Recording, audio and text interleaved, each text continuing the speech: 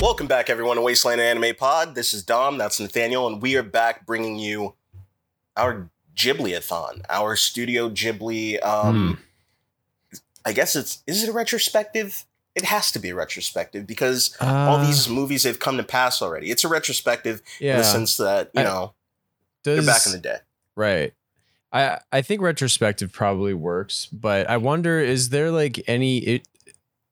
Like in the definition of what a retrospective is, does that inherently imply that you've seen them before? It's your own work? I don't know. I'm going to look it up. Retrospective. Because, for any new listeners out there, neither of us... What does it say? Okay, look. Looking back on or dealing with past events or situations. We are looking back. Yeah, we're looking back. Because, all this shit happened back in the day.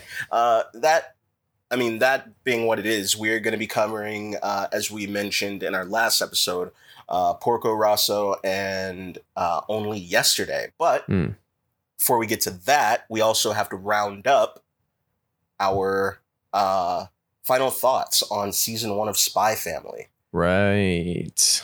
But even before we get to that, I want to talk to you about your new gaming console. Did you get it? All right. Your new Xbox? You didn't get it? Oh, fuck off. I haven't, because what I was talking about was at Xbox's recent Summer Games Showcase, they announced that they were partnering on a project with one of my gaming industry heroes, Hideo Kojima. But so I said that at some point, inevitably, I would have to get an Xbox. But I don't know if it was on Wasteland Anime or Wasteland High, but I literally heard you say, I'm probably going to go get it tomorrow. Right. So what the fuck, bro? Yeah. Okay. I definitely don't remember using that as explicit language as that, but we record the podcast, so true. I guess we could go back and look, but if I had to revise that statement slightly, I would say that at some point I'm going to have to get one. But there's nothing. There's no information about this game. There's no title. We didn't see anything. I thought it was coming out June 29th, is what I heard. Right. That's what I heard. It could be shadow dropping June 29th. That's possible. Normally in the games industry, things get announced like 5 years out, but I'm just saying what I heard. So yeah, if I got one now, I would use it, but I kind of just want to wait until the last possible minute. Okay, fair enough. I thought you had it, or at least purchased it already. Nah. And I was going to convince you to download a new button masher. Well, it's not new, but it's a Demon Slayer game. I got that. Yeah, I got that shit. If you and I are playing any anime games together, it's going to be that new JoJo if it's fighter the fucking game. then if I get that, then you got to get the Demon Slayer thing. Can we play Demon Slayer together? Obviously, yeah. We can verse each other. Okay. Is it a fighting game? Yeah.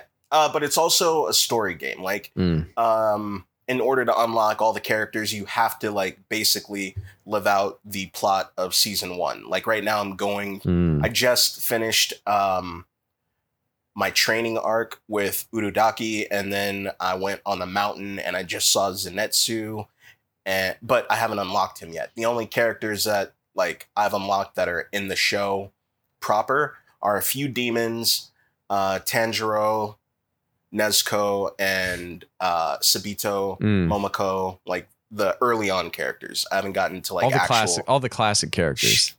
Yeah, I haven't gotten to any Hashidas yet or any of the other Demon Slayers just yet. But okay.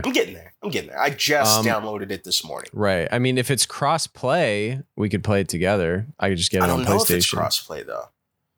I'd assume that you would know something like that. I don't know if like every game is crossplay. Certain things have crossplay, certain things don't. Here's the thing. You're the gaming resident. You're the gamer boy. You're the e-boy. You should know this shit. True. I'll correct that after this show. I'll go do all the research I need because I desperately want to play this. Prince of fucking disappointment. look, it looks great. It feels great in my hands to play. It's just good stuff. It's good stuff. Good. Yeah. I actually, before we get into the swing of things, there was, since this is, you know, an anime podcast where we talk about things, there was one thing that I couldn't believe that I hadn't brought up yet. Lay it on me. But I guess it's just, we've been so focused just on the Ghibli of it all. But yeah, there was some pretty huge news in my world and the things that I pay attention to, and we've talked about in the podcast before. But essentially, a couple weeks ago now, or maybe it was like 2.5 weeks ago now, it hasn't been too long since this was announced, but essentially the publisher of Berserk came out with a statement, basically saying that after a long bout of silence, leaving the fans waiting in the wings, they have decided that it will continue. With the anime, the season 1 that is out, that's like canon. Everyone should just watch that. The anime. And ignore the manga. Yeah. Right. Yeah. I don't know anything about the anime, but it is beloved. A lot of people say that the manga is kind of trash. Yes, that's what I've been hearing in my circles. Compared to that. So yeah, unfortunately I don't know what's going on with the anime, but basically I am speaking about the manga, right? And so essentially what happened, because I think on the podcast I've mentioned before that over the past however many years, Kentaro Miura had been bringing up these apprentices basically who could mimic his style, so eventually they could like do a lot of the heavy lifting with him to get chapters out faster. But then obviously Miura passed away suddenly and tragically, and so people were kind of like, well, there's a bunch of illustrators who know exactly how to do his style. Maybe they could continue, but no one really knew if he had if what he had left behind in terms of like a story to follow. But there was this really, really great message that was written. It was 2 separate messages. One was from the publisher and one was from Miura's best friend, lifelong friend, Koji Mori, who is another mangaka in his own right. I haven't actually read any of his work, but they've been like lifelong best friends. They came up together, and basically he made this great statement where he was basically saying like, you know, like you all, I've been struggling with his death and like, and then obviously trying to figure out what might happen. And basically he said he was in contact obviously with like the apprentices and like the publisher and everything. And basically he was saying that of anyone, as far as he knows, Kentaro Miura had basically over the years relayed everything about Berserk to this guy Koji Mori. So this guy Koji Mori basically says that he, in so many words, knows the arc of Berserk and certain things that are supposed to happen, and very specifically, I guess, what the ending was intended to be.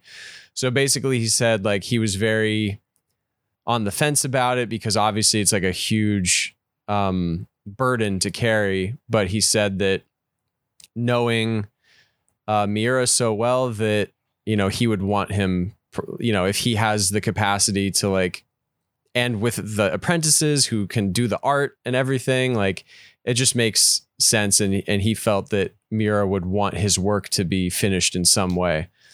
So essentially they said that they're continuing, they're going to finish this arc that's been going for like fucking 10 years at this point. And then there's going to be one final arc that will conclude the series. And they've already released 2 chapters. Have you read them? Yes. And I don't. And if someone was reading this in a vacuum, they would have no idea that that there was any hiccup in anything. The art still looks incredible. Some huge, really crazy things went down. They were fantastic. It was great. So this is kind of exactly what I wanted to happen. It's the best case scenario. And the fact that it's being led by Mira's best friend in the world who knows what's supposed to happen. It's the best we could hope for. It's the best we're going to get. So, thought that's cool. Yeah. Yeah. No, that being said, if that were to ever happen between us, shut down Wasteland Studios. Like, oh, right. Just kill it all. Don't continue with anything. My wishes are for you to just mourn my death for years to come, because that's not the plan for either of us. Neither of us are supposed to die, Right. We have plans to have our consciousness uploaded to an android or supercomputer, what have you, when the time comes. So if that doesn't happen for me, shut it all down. Because please. Basically, no matter what happens, the podcast will continue. It just might not be for several hundred years. We're just going to be waiting to be uploaded or revived. I don't want to dip in what's the word I'm looking for? Substance. I don't want to dip in this fire, this audible chocolate that the listeners are getting right now. Mm-hmm. Just wait for a couple millennia. We'll be back, Yeah. 100%. I mean, I totally agree. We're definitely on the same page. I will say though, that I do have a manuscript that says exactly what every podcast episode is supposed to be for the next 50 years. Good. I mean, you're picking up your half of the bargain. That's what I asked you to do that months ago, and I'm glad that you're sticking to it. Yeah, I finally, just last week I outlined in detail the finale. Oh yes. But the secret's going to be, or the big twist is going to be that the finale is really just the announcement of the next arc.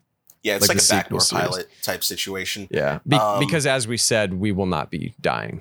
No, we have no plans on death for the next 300 years, at least. Have you ever heard of, I think his name is Richard Nygaard? Ooh, that sounds really familiar. Well, let me look it up. Okay, because I was just watching a documentary thing on him on HBO Max. It's that same series that covered the Girls Gone Wild guy that I had told you about a few days ago.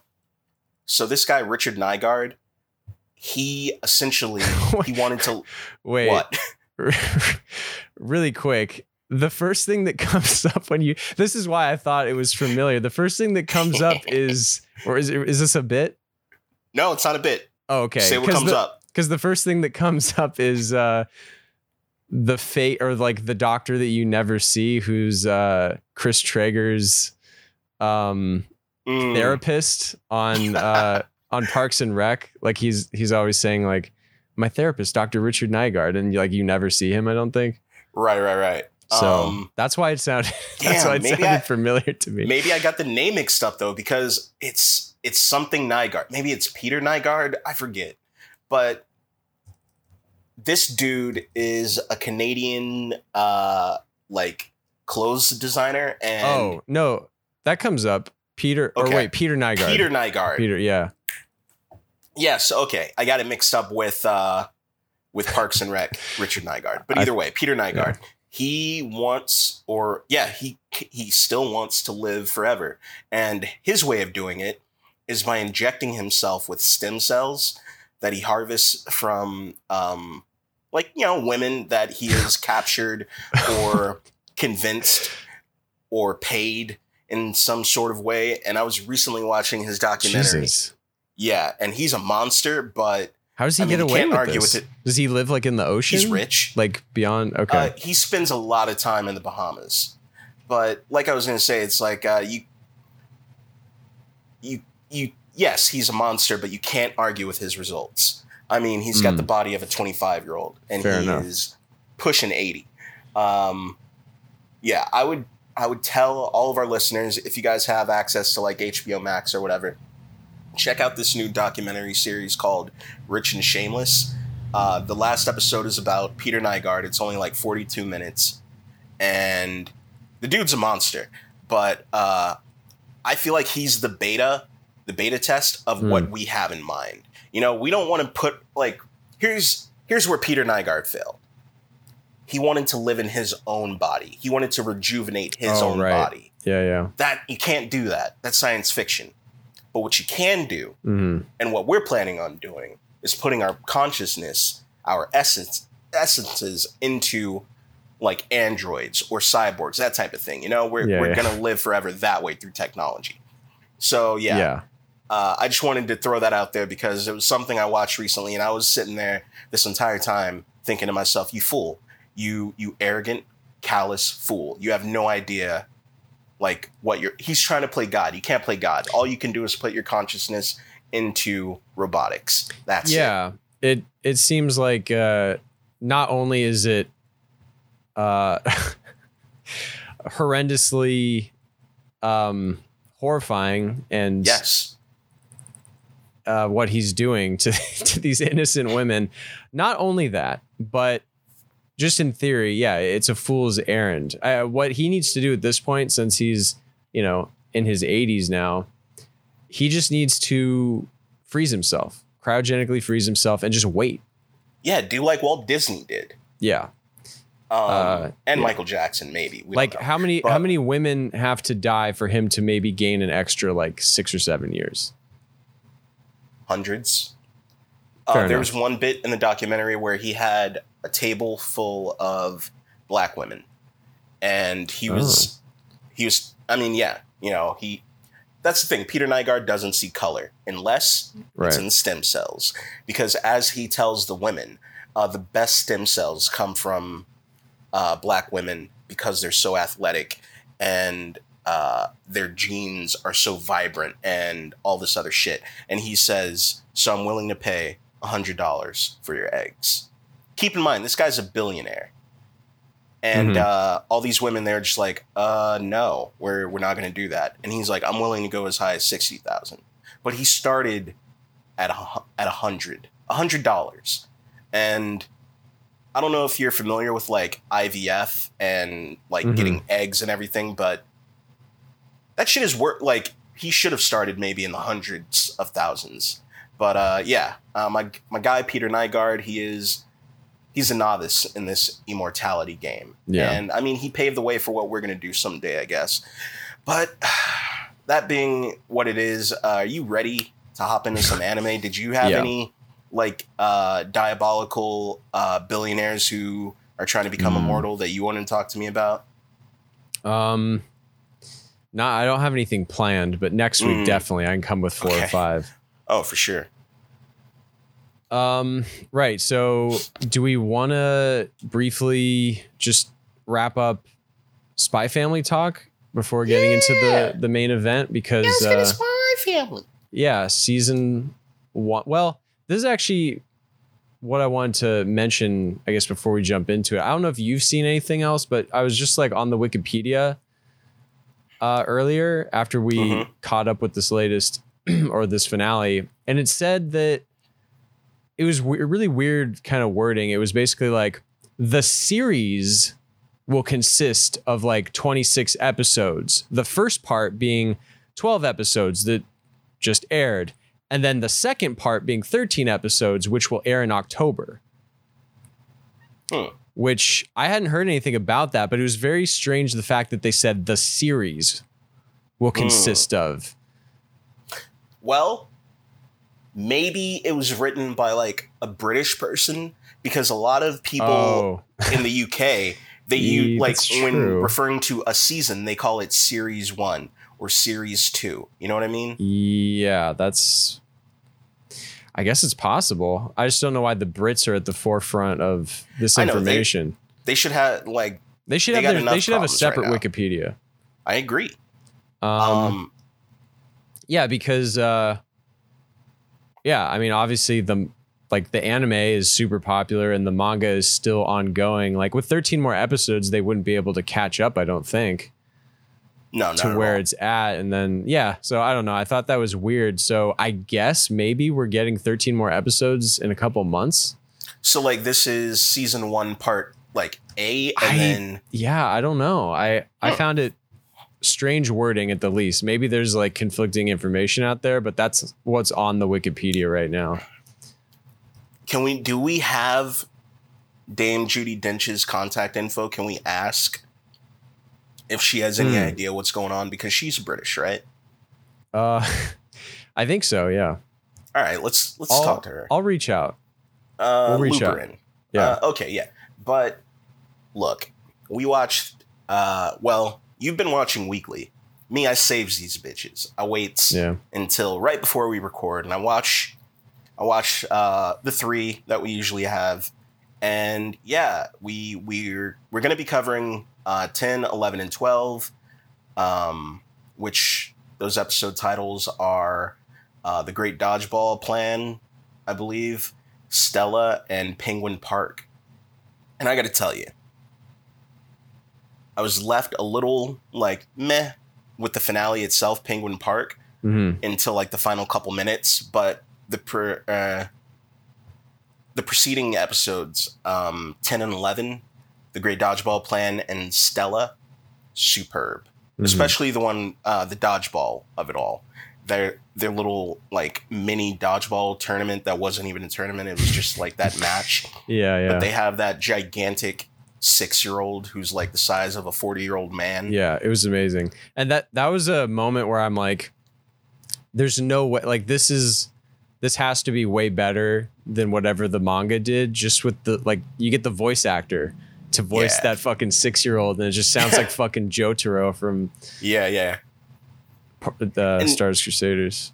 I mean, we mentioned this early on in our Spy Family coverage, but I am appreciating the sub so much that I am very concerned about whatever they do for the dub. Oh, for sure. Especially when it comes to Anya. Yeah. Because we have these little dream sequences or these daydream sequences where Anya is narrating, like she's playing everyone's role and she's the voice of them, and she, like, I don't know, it's like she makes her voice a little huskier when she's playing as Lloyd, or even Yor and little Damien himself. Like or is it Desmond or Damien?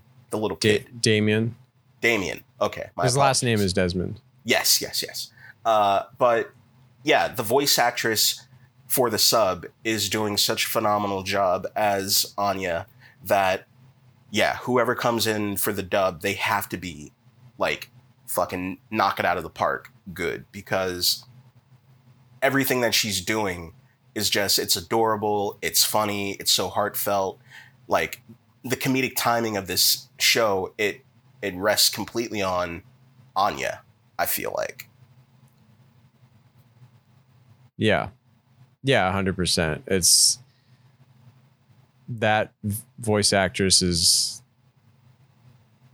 it's like making the whole, or it's doing the heavy lifting for sure. Indeed, much like I am right now. Yeah, no, you're right. So I'm reading the Wikipedia again. Why are you reading the Wikipedia right now? Because I was trying to see if I could learn any more about the thing, but I was also whatever. I'm looking at the fucking Wikipedia. What do you want me to do? This guy. All right. So yeah, we have the dodgeball match, and both Damien and Anya have it in their minds that if they win the match, they'll receive a Stella, which is one of those stars that are given to students to show how great they are and whatnot. And I mean, they fail miserably. It's mainly because the class that they're going against has this behemoth of a man who is allegedly 6 years old, but he's been taking HGH or something. Like Nathaniel was saying, he's like the size and voice of Jotaro Kujo, and yeah, he's a beast, and he's got like all these geometric plans to throw the ball, and he's knocking people out with one throw. But he is bested, at least at first, by Anya, who, of course, as we know, can read minds. Yeah. So every time this guy prepares a throw, Anya dodges because she knows exactly where it's going to come from, or where it's aimed at. And yeah, she's able to get around it, except she falls flat on her belly. And just as this guy is like hurling the ball at her and it's about to take her out, she closes her eyes. You hear a big clap. She opens them and Damien is there. And it's like the ball is just fucking spinning mercilessly in the palm of his hands. And at first I thought he was going to catch it and it would have been like a 2-versus-1. They were going to like beat this guy. But no, Damien drops it and then it's all up to Anya. And I left out the fact that Yor had been training her in this episode to be like the best dodgeball player in the world. So Anya's been like hyping up the fact that she has this special move. And she finally gets a ball. She prepares to throw it. And you see, it's like one of those big anime, in comics you call them a splash page. I'm not sure what you would call it in an anime. Maybe it's the same for manga, but a big splash page of Anya. And like all these stars around her, all these like whirling colors. And I forget the move. It's called like the Starlight Arrow or Starlight Throw or some shit like that. But she like lines up and she chucks the ball and she basically spikes it. It throws it a foot in front of her and it like bounces towards the big dude and he just like tosses it right back at Anya and she's out. And yeah, neither her or Damien win the match and they're both like upset, but the big behemoth dude, he's like, oh, awesome, I won. And all his teammates are like, oh, you won the Stella, you're going to get a Stella, blah, blah, blah. And the headmaster is the one who's subbing as the dodgeball referee. And he's like, I don't know why either like any of you thought that you would receive a Stella for a dodgeball match. That's ridiculous. But he begins thinking to himself that these two students, being Anya and Damien, maybe they deserve it because they are on opposing odds of their class, and they've been at each other's throats this entire semester so far, but they came together. And in that moment, Damien comes over and starts berating Anya, and Anya and her friend, I forget the friend's name, they start giving it right back, and he's like, maybe I was wrong. Maybe they're not so elegant. And that's essentially how that episode ends. But yeah, it was that episode 10 was a fun episode, and the next episode, Stella, episode 11, even better, I think. It tugged at my fucking heartstrings. I love seeing little Anya like fail at almost everything she was like given to try. I mean, it was like F after F after F on her papers. Anya's like having a little soliloquy to herself. She's like, the only reason I failed is because I wasn't sure of who to copy off of, like who to read the mind of. But now I'll know, and I'll get hundreds on all my papers. And then she reads Lloyd's mind, and Lloyd is like, if she, there must be a way to get her to get A's on all her papers. But if I do that too quickly, then her classmates may single her out and ridicule her, or like it may be too suspicious. So then Anya's like, well, fuck, now I can't do that. Like, what am I going to do? So the basic plot of Stella is to try to find something that Anya can be good at outside of schoolwork in order for her to earn her first Stella. Do you want to talk talk about any plot points or anything about the episode? I've been doing a lot of talk. I know. I mean, unfortunately, I think for when part 2 comes out, I'm going to let them build up like you do, because I remember the episode, but like you just saw it and I watched it like a week ago or whatever. So it's the like specific beats are hazier in mind. I definitely remember like her at the hospital with Lloyd. And yeah, I definitely remember her taking all the L's and everything. But if you want to go beat by beat, you got. I don't necessarily want to go beat by beat. I mean, I just figured we could have a conversation about it. But never mind. I guess. It was great. It was great. What can you say? Yeah, no, it was great. Yeah, it was great. No, yeah. So I guess that was Spy Family. Jesus Christ. I mean, I know. Look, part 2, I promise I will watch them all. I'll wait for them to build up. You don't have to do that. I mean, you can do a little refresher before we record, anything. But well, we were running a bunch of errands this morning. Cool. Yeah, no problem. Let's move on to Studio Ghibli. I think maybe we can talk about, because you had said that the finale left you a little cold, and I just watched the finale. I mean, I guess, because you mentioned that up front, and I think I wanted to comment on it at least, that I think this is, and I think maybe I've talked about this before with like certain adaptations, but it's kind of like, I feel like this is the thing, because they're copying, as far as I know, they're copying the manga so closely, where it's like, if it's only in the budget and the plan to do 12 episodes or whatever for this first, whatever this is, you're kind of at the mercy of wherever you're at in the story, you know? Right. So you can't really like manufacture what feels like a finale. You kind of just have to go with whatever the thing. And I think like, I haven't read this manga, I haven't read this. I don't know exactly how it happened in the manga, but I felt like they tried to kind of like shoehorn in what like that narrator coming back in and kind of like recapping everything. I felt like that was their way to kind of like put an end cap, like an artificial end cap on it. So yeah, I mean, I agree that it wasn't like, no pun intended, the most elegant finish to it, but I did like this episode at least, but because you had said, right, that it didn't really get you until like the end. Yeah. Are you talking about just like the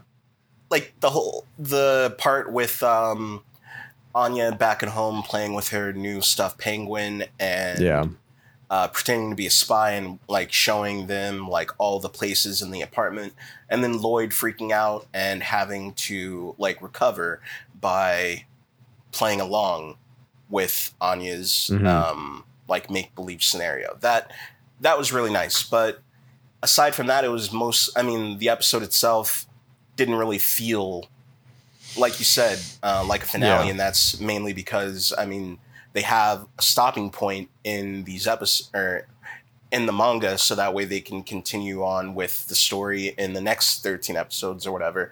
And wherever they stopped, it, like you said, it may not have been anything poignant or dramatic. So this was just like a whatever episode. It felt like filler for the most part. Yeah, I definitely agree. I mean, there was a lot more like poignant moments like throughout these 12 episodes, not in this finale. But the one last thing I wanted to mention before we get into Ghibli is something kind of touching back on something we had mentioned, I think, the last time we talked about Spy Family. And that was that I am feeling a little, I don't know if concerned is the right word, but like Anya and Lloyd are really the stars of the show here. And I just feel like there's gotta be a way, like she, like Yor had some stuff to do like when her brother was kind of in the picture, but I feel like day to day she is just really kind of the background character of the family, which is, I can see that, definitely unfortunate, just because I don't know, I wish they were a little more on equal ground, because like we get these little comments she makes about, from last night's, like she said, like in this last episode, I can still smell blood on my hand from last night's kill. And it's like, she's still living her life and doing shit. We just don't see, we never see it, any of it at all. So that's like the one thing that, I mean, again, it's whatever the mangaka, it's their decision. And so it's not really up to the anime. But I my hope for the series going forward is that Yor gets kind of pushed up to a more relevant position somehow. Yeah, most definitely. And that I think is part of what left me so like nonplussed by this episode, is that I knew it was the finale, so I was expecting like sort of a convergence of storylines, or at least some drama to be ramped up a little bit, and there really wasn't. There wasn't. This was just another day in the life of the Forager family. And a few episodes ago, we were introduced to Yor's brother, who, much like everything else in the show, is a comical antagonist. He definitely has some gravitas behind him. He definitely is a threat, but in that same breath, he's so comically in love with his sister and wants nothing but the best for her, and is blinded by everything else that she does, that he's sort of a doofus whenever she's around. So I was expecting him to pop back up at least one more time after his introduction, but he hasn't. Maybe he's going to in the next 13 episodes. But then I think there was also something. Oh, the dog. I don't know if that's what you were going to say, but they like tease that dog. They tease a dog. And then there was that little like after credits, and not after credit scene, but like that little scene. And the next episode, they were just going to the aquarium. And I was like, but where the dog at? Yeah. I feel like I might want to like, now that we're in the Spy Family break now, I feel like I might want to like go and kind of like read the manga up to this point, not to read any further, but just to kind of like see, just see what's up. See if, especially like with that dog, like, I don't know. Yeah. The dog thing. And I have seen that dog in some key art before. So it definitely plays what kind of dog do they get? Spoil it for me. Well, yeah, if I'm spoiling it, I mean, it was that dog in that like end credits thing. The dog that like it was like really focusing on that one. Yeah. I don't know what breed it is or anything, but it was like a big like Beethoven style dog. So Saint Bernard. Right. Cool. Yes. Cool. I probably a Saint Bernard. All right. I'm into that. So, I mean, overall, I enjoyed season 1. I don't really have any unkind words to say about the series other than, like you were saying, Nathaniel, I wish Yor was more prominent of a character. And I feel like once they get the pacing down better, this could easily be like an A or an A+, A- anime. But the finale being what it was sort of just like, meh. So yeah, I mean, I think that's just, I think there's so many like good, like enhancing qualities about the anime adaptation, specifically the voice acting. But I definitely feel like this is like probably one of the big downsides to the anime versus if you're a manga reader, because the manga reader is just like every week I'm getting the new chapter, and with this it's like, well, now we have to pretend that there's season finales and season premieres, and when it's built as a weekly series that just goes on without a hitch, basically. One little thing I wanted to throw out there that I was I thought was just adorable and funny was after Anya is awarded her Stella for saving the kid who was drowning, or almost saving the kid who was drowning in the pool. Lloyd had to jump in and save them both. Anya returns to school with her Stella pin on her dress. And she demands to be referred to as Starlight Anya. And she will only answer to Starlight Anya.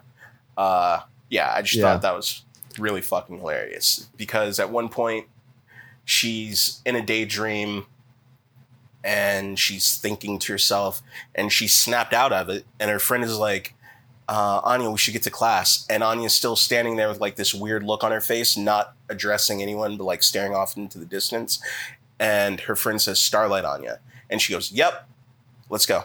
Like she was even though she was still in her daydream, she was waiting for that, for her new title. And I thought it was pretty great. Yeah. Like I said, like Anya, she is like 100% the star of this show, of Spy Family. And 100%. Man, I'm looking forward to the dub.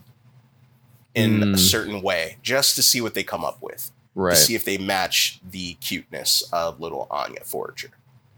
Yeah, definitely. And just one last shout out for Anya. Her little shit-eating grin is like the best. You texted me a gif of it, but I love that little smile of hers. It's great. Also, in the last episode, another Anya shout out. Her with the Ray-Ban sunglasses on as she's a spy and she's just like on a wall. I'm going to be seeing that as like people's profile pictures on Twitter. Oh, yeah. Like from here until fucking infinity, I imagine, because I saw that and I was just like, that's a perfect shot. I can see everybody using that. I'm going to see that cosplayed at conventions. It's just going to be everywhere. And as it should be, because it just look cool.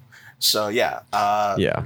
We're keeping Spy Family with us as we trudge through this wasteland. We are not leaving it behind. It is still good stuff. So highly recommend, if you guys haven't checked it out yet, please watch it. Read the manga if you can, or if not, just check it out on Hulu, Crunchyroll, whatever you got. So definitely. Let's get into the Ghibli of it all. Ghibli. All right. Ghibli-a-thon. How do you have a preference on how you want to tackle these two films?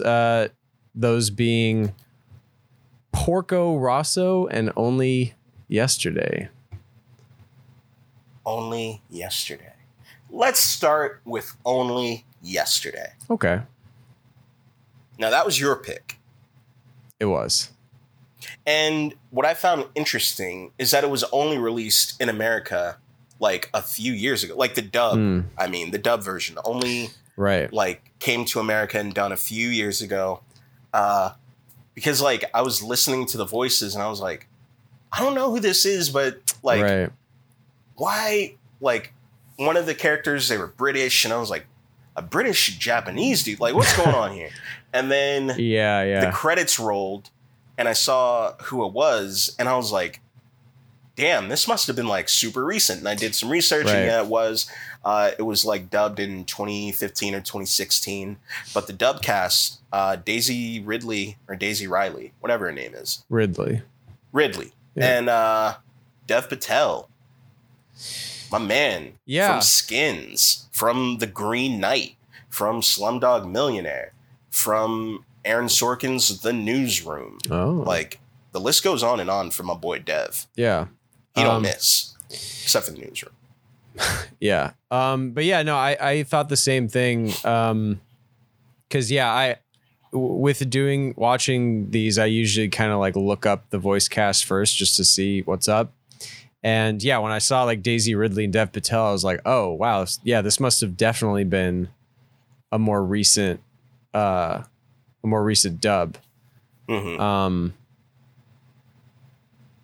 Cause for coming out being originally released in 91 in Japan. But yeah, I mean, this was one that I hadn't really heard of. So I guess it makes sense that it just didn't get a wide release until recently with this Disney deal, I guess, being the impetus for it.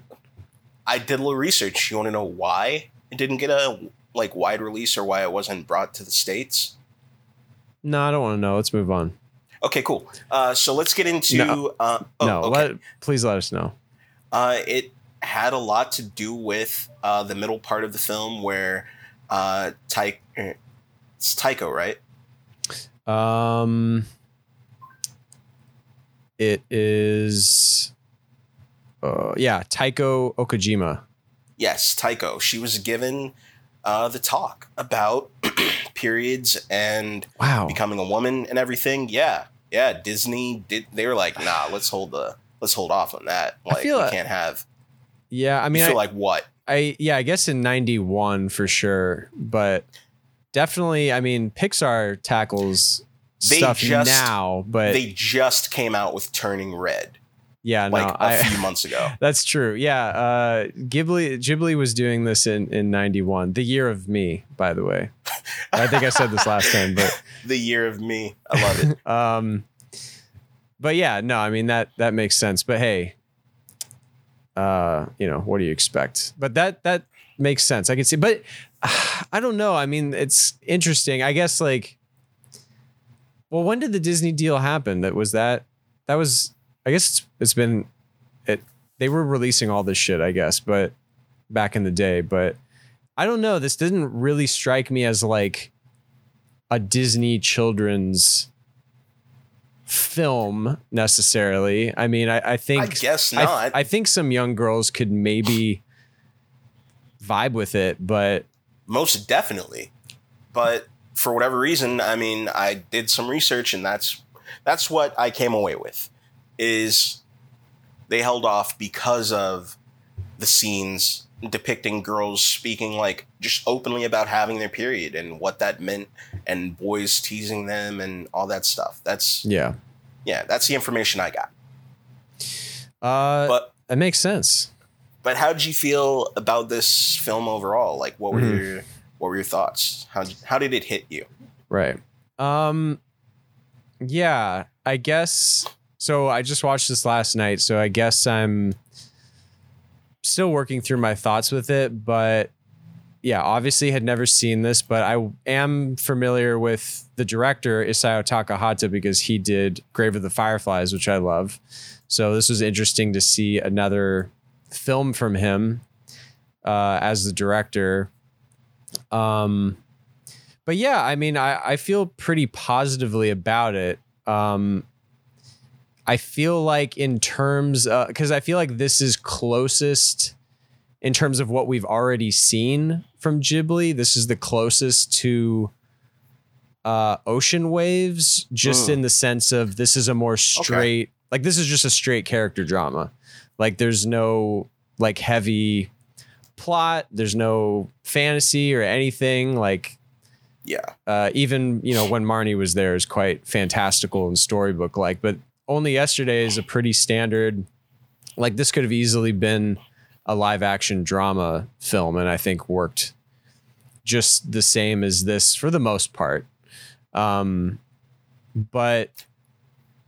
so, I mean, in terms of like, if we're just going to pair it up with Ocean Waves, I like this.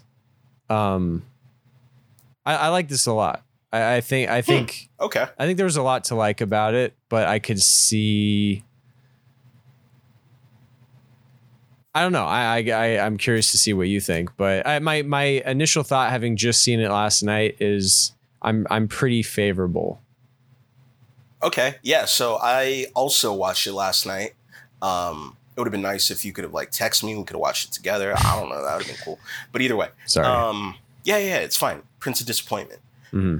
I watched it last night. I didn't finish it last night. I had to pause it and watch something else. Yeah. Because it just wasn't hitting me in the right way at the time. And then I finished it this morning. Yeah. It's long. It's like 2 hours. Yeah. Was not expecting that. That was my first tweet after I said like, oh, I'm going to watch this Ghibli movie, blah, blah, blah. And I was like, oh shit, it's 2 hours. And I don't know that it needed to be 2 hours. I want to say that right now. But also, yeah. I definitely agree with what you're saying about how it had a very Ocean Waves type vibe. And while I feel like I enjoyed Ocean Waves more because of the possibility. Really? Wait. Because of the possibility of it being queer coded. That's why. Yes, the possibility. Here's the thing.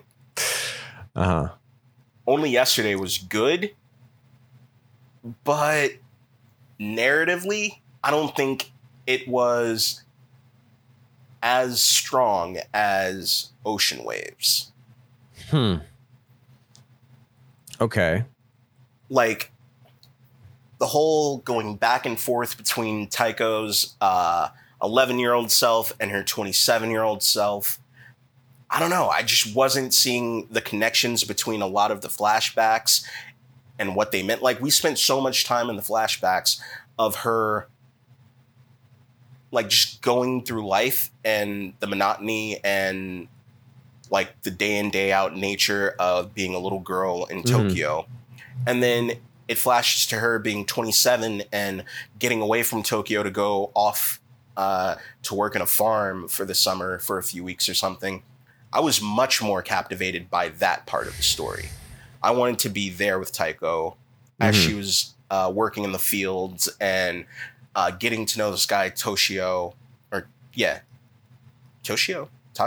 whatever his name was, and just because like she's now this person, she's this full-fledged person, and herself as an 11-year-old girl, all I was seeing was her being denied all these chances, her being ridiculed or silenced, and it just didn't hit me right. I was just sitting here like wondering what this movie was every time I was in the flashbacks, every time I was watching her with her family, every time I was watching her at school. It was just her stifling herself, her like shrinking down and being who everyone wanted her to be. And then we see her as a 27-year-old woman, and I don't know, she seemed more like sure of herself in certain ways. She seemed more alive and grown up, to the point that I was left wondering what the point of the flashbacks were. It's not as if we were seeing her grow out of a shell. We weren't seeing her break out of anything. It was just her like reminiscing of these moments in her life where like she begged for a pineapple, for her family to get a pineapple. They get a pineapple. No one enjoyed it. And it could have been that she, like, the way I interpreted that scene is she was very curious about this fruit. She starts eating it, and everyone around her is like, oh, it's not that good.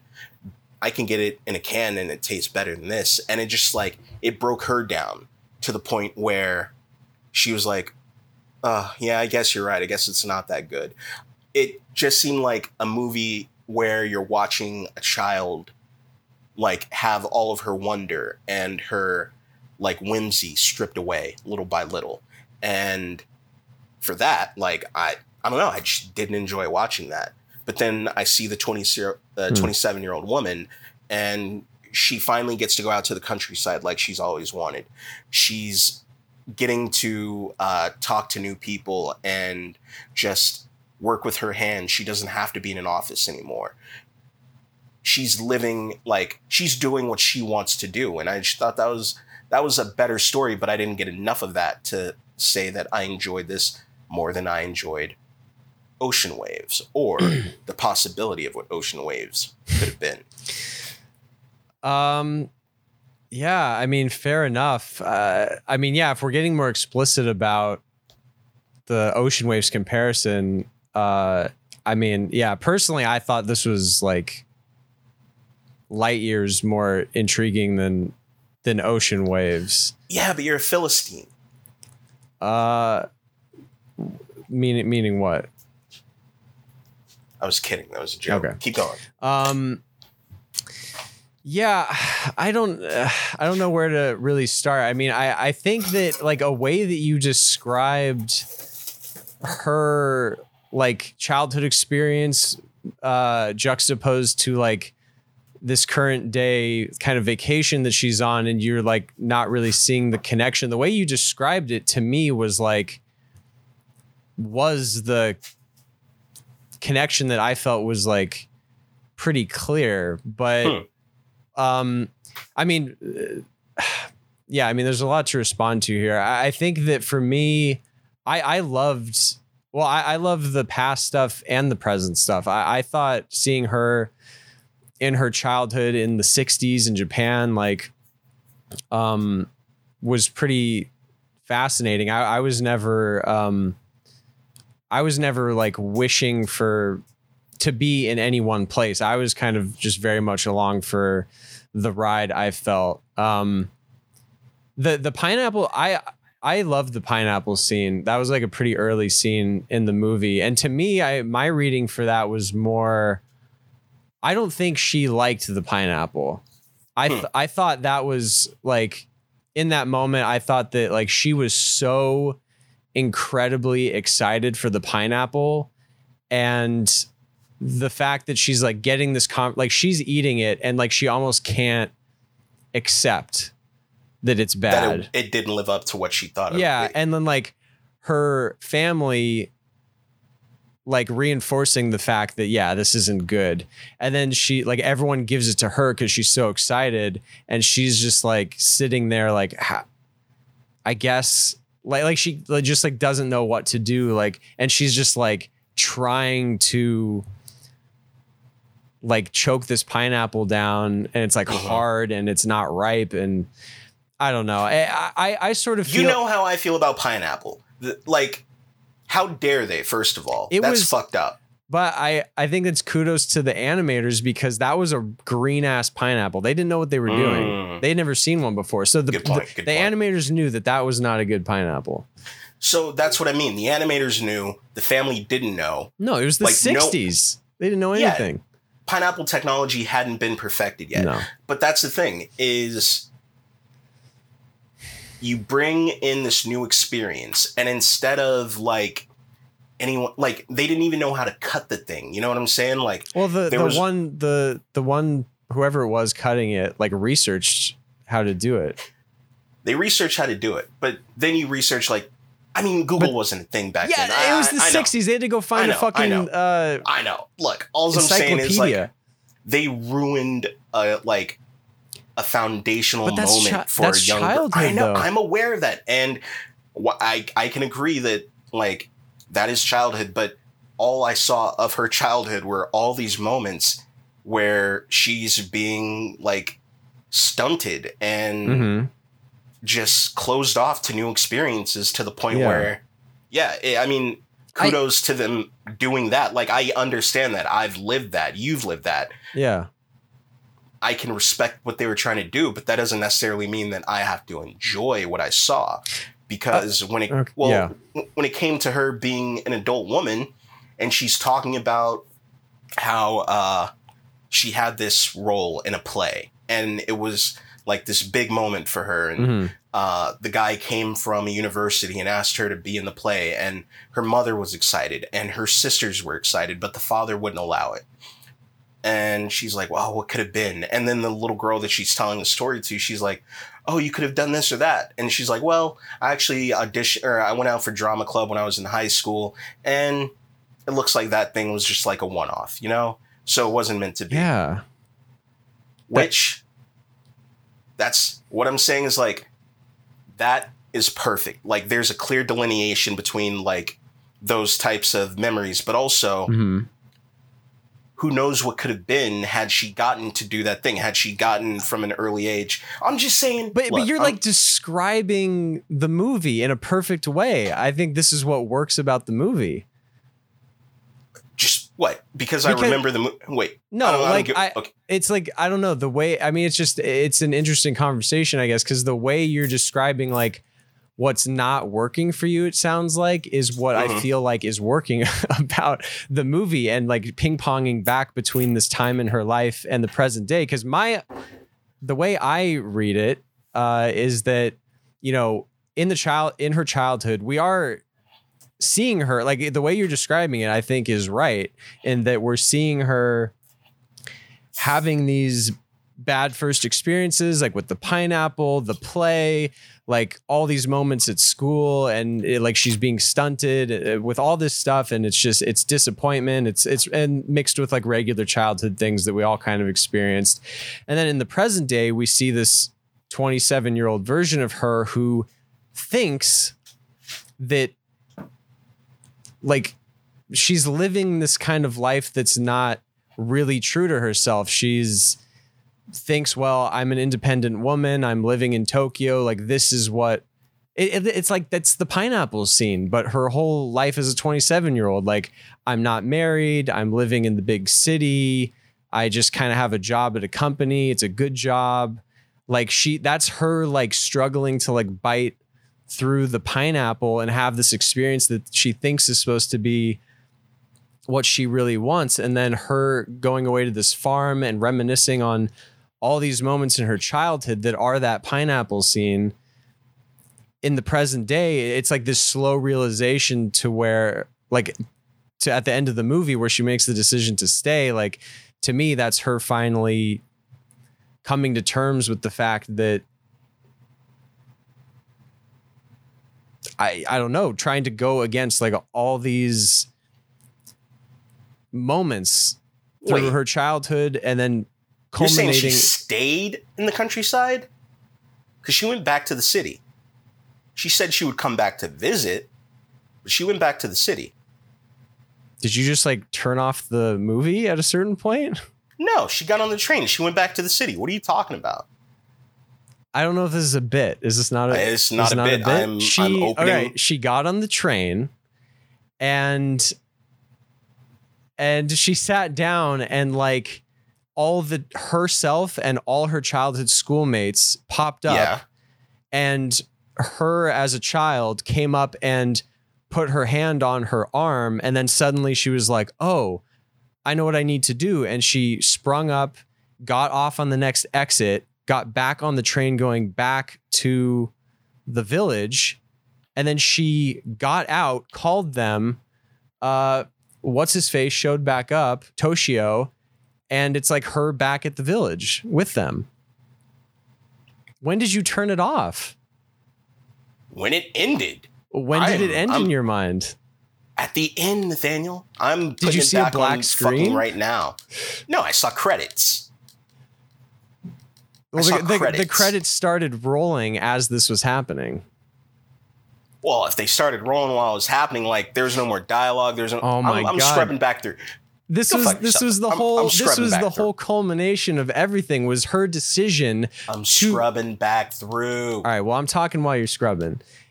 The whole culmination of the film and her character and everything was the decision to reject this life in Tokyo that she thought she was supposed to be enjoying. Like she thought this was like her living her life in Tokyo. Like I said, like to me, that was her struggling to bite through the pineapple. So she goes, she rejects that and stays in the village with Toshio and with the family, like in the farm life. Cause this was like the one true fulfilling thing that she's like felt a part of. And that's why her reminiscing about herself as a fifth grader, why that was like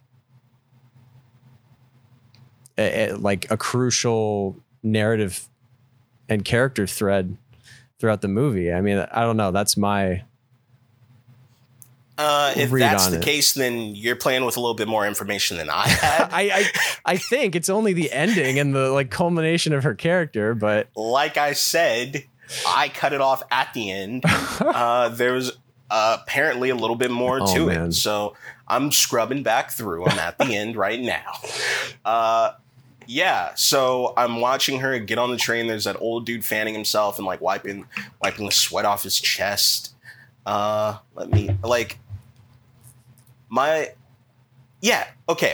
Credits are rolling, and I saw like all the little kids, and I was like, okay, cool, that's the end.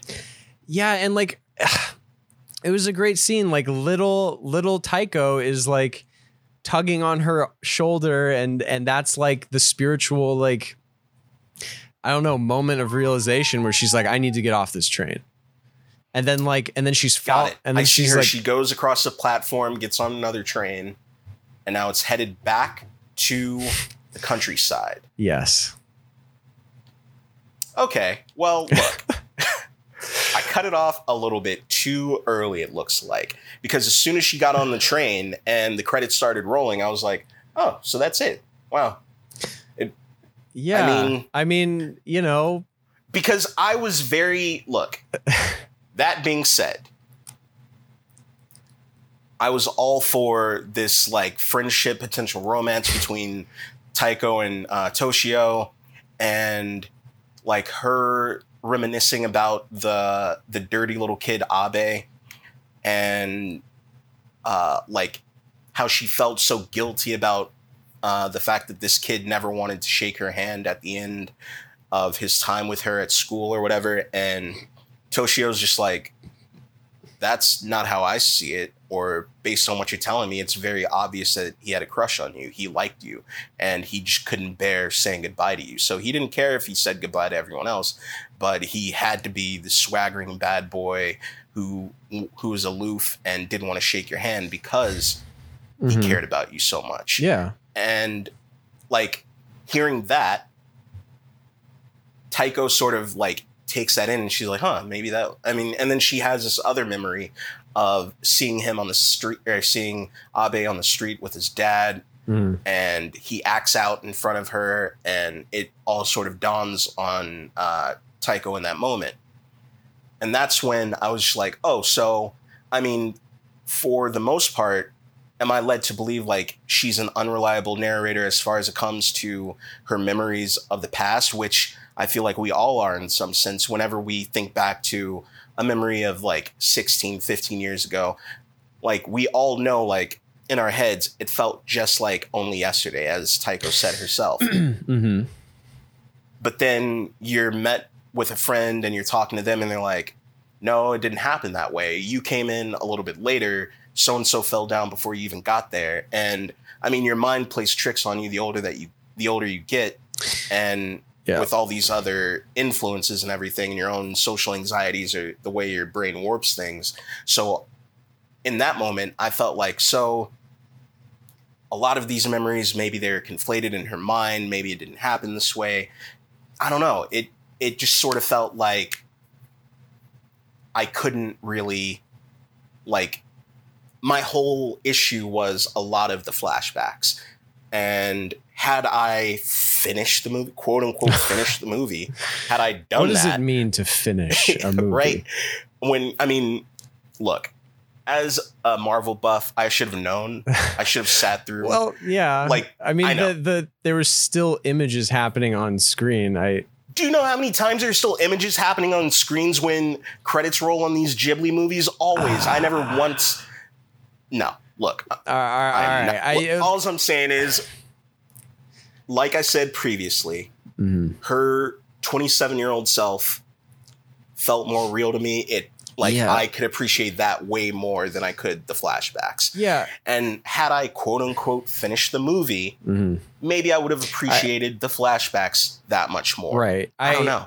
Yeah. So I definitely think that I would have, it would have been great if you had that final character moment to like come into the conversation with. But yeah, for me, I think that it would be a completely different film without the flashbacks. I think the flashbacks is because kind of what you were just saying with her being an unreliable narrator, it's like, I think it's less of being an unreliable narrator and more that she's the type of person who we learn over the course of the film that she's justifying all these things from her past. Specifically, I think one of the big ones, which you already brought up earlier, was her justifying not being able to pursue acting.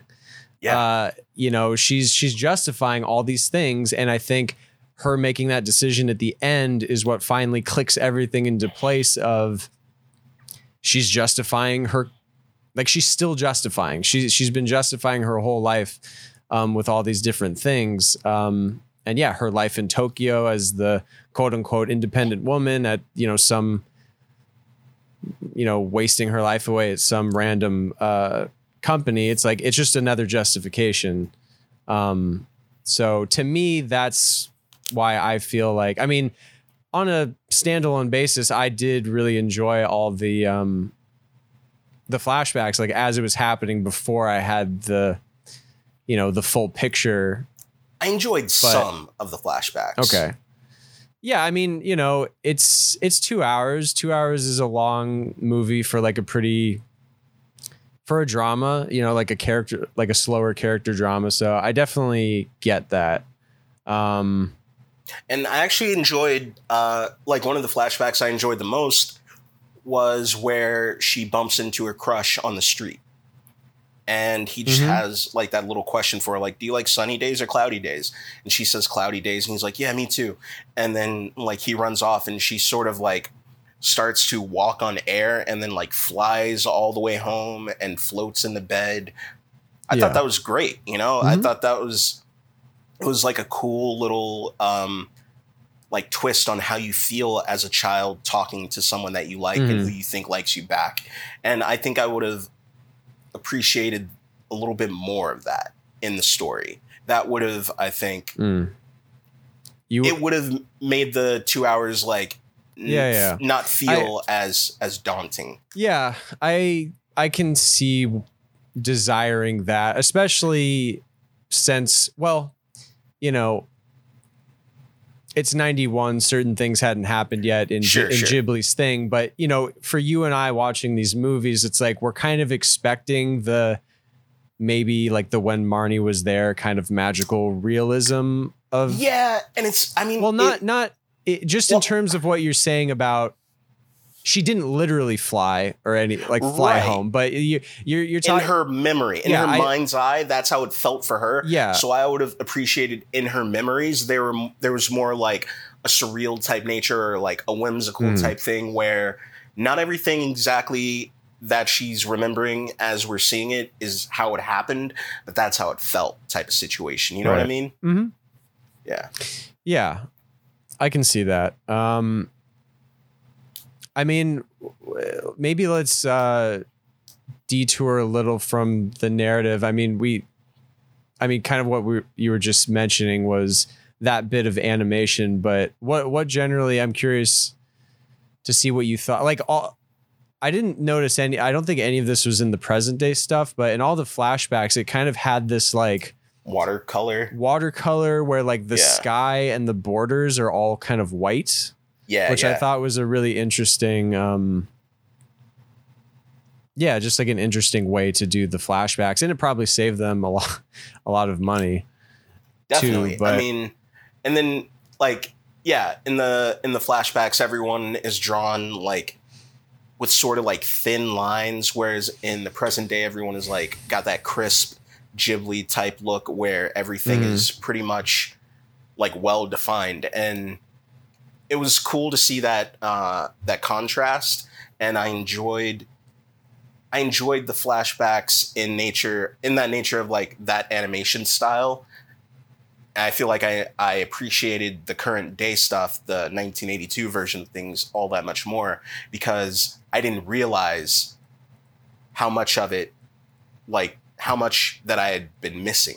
So I was looking at the flashbacks and I was like, oh yeah, this is cool, blah, blah, blah. And then you get to Taiko as a 27-year-old going to the countryside. And then there's so much detail to everything. Everything is like all these hard lines and modern things. And it's just like, there's a lot of care that went into both the flashbacks and present day and in different ways, you know? Yeah, I mean, I feel like it takes a lot to be able to still convey what something is supposed to be when you're trying to like take sort of a minimalist approach or like try to convey that this is a memory. So I enjoyed the animation on both fronts. Yeah.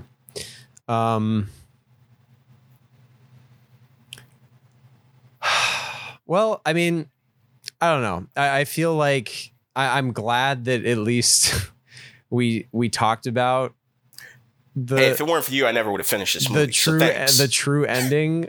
Maybe I saved this from being like F tier in your mind. Oh, yeah, definitely. But yeah, I mean, I don't know. I think I definitely understand kind of your perspective on it. But yeah, I think ultimately we had different experiences. I'll tell you this. There was some fat here that could have been trimmed. You trim that fat, it bumps it up a whole grade for me. I'm not sure where it's at right now, but there's right. When are we getting the Dom edit? I'll tell you, it's when we cut out all that period talk. And all right, the kids don't need it. They don't need to know anything about it. Right. Definitely cut that out. And let me ask you this. The ending, is it going to end on the sweaty guy just like wiping his head and then yes. And then that's it? Because you know what? That alludes to climate change and what we're going to have to deal with in the future. So I'm getting people ready. Yeah. And will you put like a Poochie the dog like end title and be like, Taiko went back to Tokyo and became CEO and then Yeah. And you just see her holding like 2 bags of money, you know? Yeah. Like 2 sacks. Also, I would just do a super slow-mo of the dad like slapping Taiko. And then it would just repeat like every 10 seconds. Yeah. So that would be the Dom edit. I thought it was wild.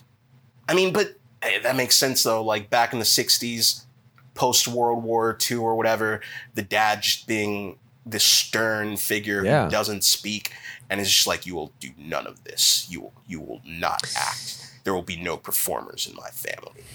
He was just, I mean, Iron Fist, man. Yeah. Like, I mean, I mean, I assume it still happens today, but definitely in the 60s, was, you're probably right.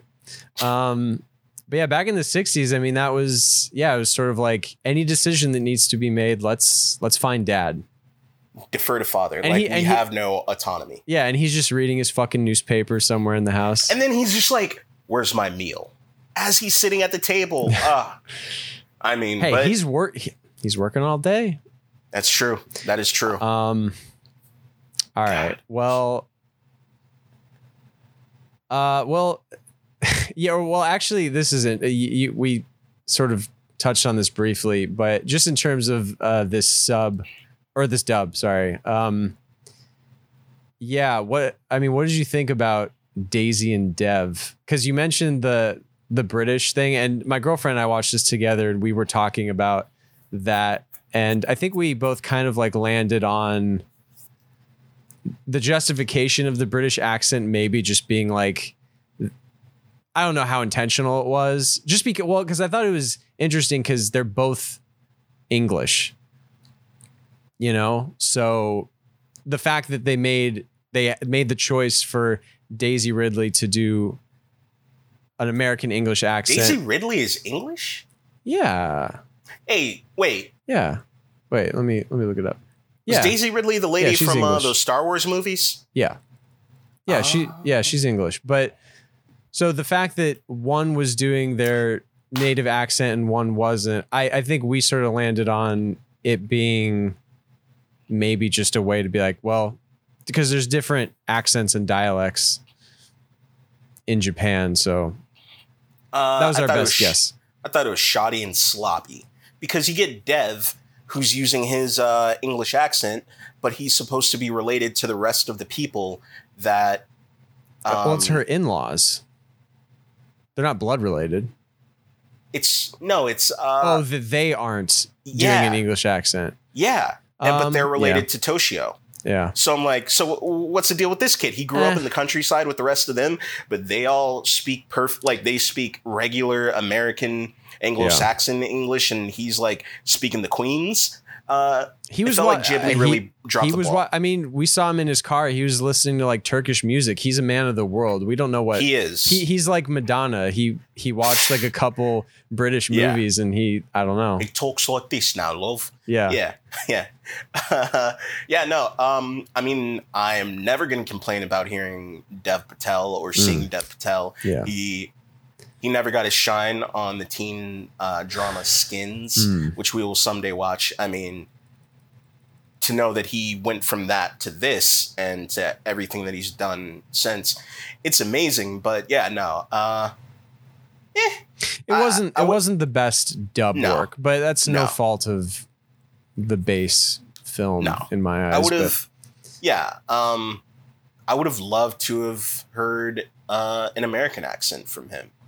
You know, I would have liked to have seen if he could even do that. In the Dom edit, you redub it. Well, I don't have Dev's cadence, you know, I don't have his gravitas. Well, yeah, fair enough. Damn, you're supposed to argue with me and say like... I mean, I imagine you're going to have a huge budget for this Dom edit. So, I mean, you could just hire a new voice actor. Get Dev back. Okay. All right, I'll be his voice coach. He'll definitely want to do this again. Oh, yeah, for sure. I mean, what else has he got going on? Green Knight 2? No. Right. All right, well, I suppose another split in the Ghibli marathon between Dom and I. You hate to see it. I can't remember. Do we rank these both at the end or after we talk about each one? At the end. Okay. Like we always, we take a look at everything while we do it. All right. Do we want to move on to the Michael Keaton of it all? No, I figured we could just, talk about professional wrestling for a little bit. I am hardcore, like into like 1998 to 2001 SmackDown era WWF, now known as WWE. We had Stone Cold Steve Austin. We had The Undertaker. We had The Rock. D-Generation X. You know? Do you have any like favorites? Definitely Gravedigger. I think that's a monster truck. Okay. That's not even a fucking wrestler. That's all I knew. So I don't know. What? I was going to say there's some guy, I forget what his name was, but his whole shtick, like his whole character was that he was essentially a porn star. That was his, like he wasn't in real life, but his final move was called the money shot. And he had this like super soaker gun that he would shoot people with, and it had like white liquid that came out. And no one, was it Shawn Michaels? No, it wasn't Shawn Michaels. I'll look it up. But yeah, I guess we can talk about Porco Rosso if you want. You want to get into that? Yeah, I mean, where do you start? It's a pig in the sky. When pigs fly, am I right? Yeah. Oh man, no. So yeah, set in Italy, your native country, your motherland. Yeah, I had tears in my eyes this whole movie. I figured you're leaning back on your bed playing the accordion. Your girlfriend is feeding you spaghetti, and you guys you're enjoying it. I mean, I enjoyed it. I don't know that it was what I had in mind, but it was kind of surreal. I mean, it would have to be surreal.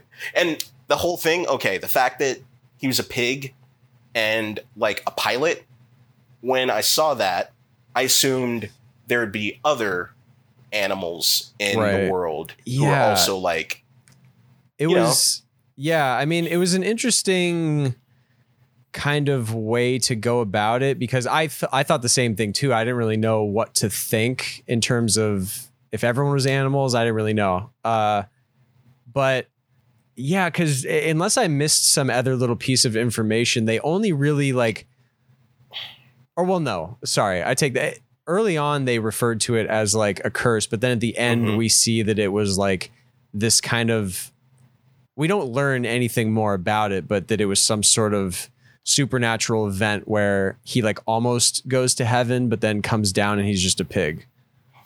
Yeah, but then there's also the thing where, was it in his head this entire time, or was it like other people were referring to it?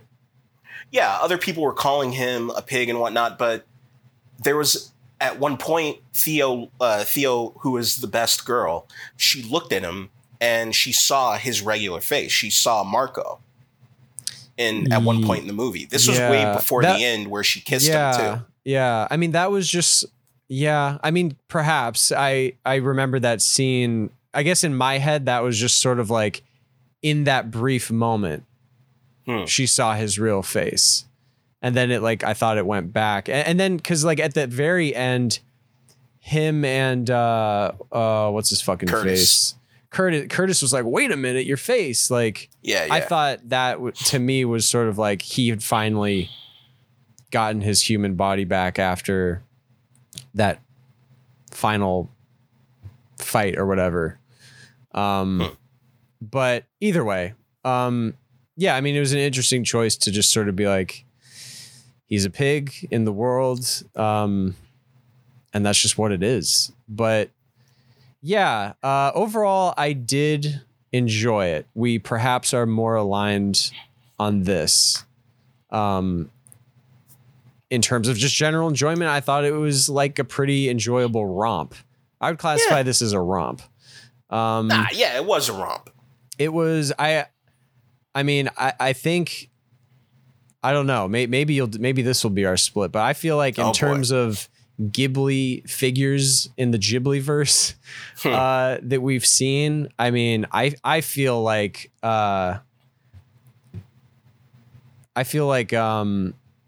what do they call him in the movie? Marco? What's his name? Marco? Yeah, Marco, Porco, whatever. Yeah. I feel like, I mean, he's got to be like the coldest. Oh, you mean like just like ice runs in his veins type motherfucker? Yeah, for sure. I mean, that lends itself to the fact that Keaton's voicing him. Yeah, I actually did take. He had a couple lines that. Oh, he had the really, best fucking lines. Really got to me. Wait, let me find these. If one of them isn't, I'd rather be a pig than a fascist. Like, what are we doing here? Yeah, I mean, one was just like a simple one. Just sorry, baby, gotta fly. Yeah. And then there was one I want to I didn't rewind it, but I want to rewind it because I couldn't hear what came before it. Like he was talking to someone on the phone. God, what's her name? Wait, who was Theo? Gina. Theo is who was the one who owned the hotel? I think he was talking to her. Whatever. He was Gina? He was talking to one of the women of the film, and he said some line, and she said something like, "Oh, like, is that this quote?" And he said, "No, it's a porco."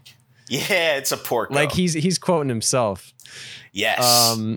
Things like that's when he was talking to Gina. Yeah, things like that. There was just a lot of little gems. There was one that I'm gonna use anytime there's like any type of police brutality from here on out. Okay. And it's when he after he crash landed, he's in hiding. He goes to the guy, like the mechanic, to fix his plane up, and the mechanic shows him the Ghibli, the gun or whatever. Yeah. That he's gonna put in his new plane. And Porco picks up this big ass gun, and the mechanic says something about the law. He's like, it's against the law to carry a gun that big. And Porco just says, laws don't mean nothing to a pig. Mwah! And he's holding this gigantic gun. Yeah, it's perfect. Yeah. But Keaton fucking knocked it out of the park. Oh yeah. That's like a stroke of brilliance in casting. But yeah, I mean, we finally saw the titular Studio Ghibli. Yeah. Man. Yeah. But yeah, I mean, this was like, I could be mistaken. So this was 92, right? I feel like this has got to be the first, well, unless there's some movie that came before this that we haven't seen yet in the lineup, but because obviously Miyazaki is like obsessed with fucking planes. Like Ghibli gets its name from, the plane engine. The world, that whole world and everything. So I feel like this was his first kind of like full on aviation. Like he can just go hog wild, if you will. Got him. But yeah, I mean, I think for that alone, like just a lot of you can see how much, like, I mean, he these Miyazaki directed films, he's obviously never like holding back on the beauty of whatever he's animating, but I feel like you could definitely sense like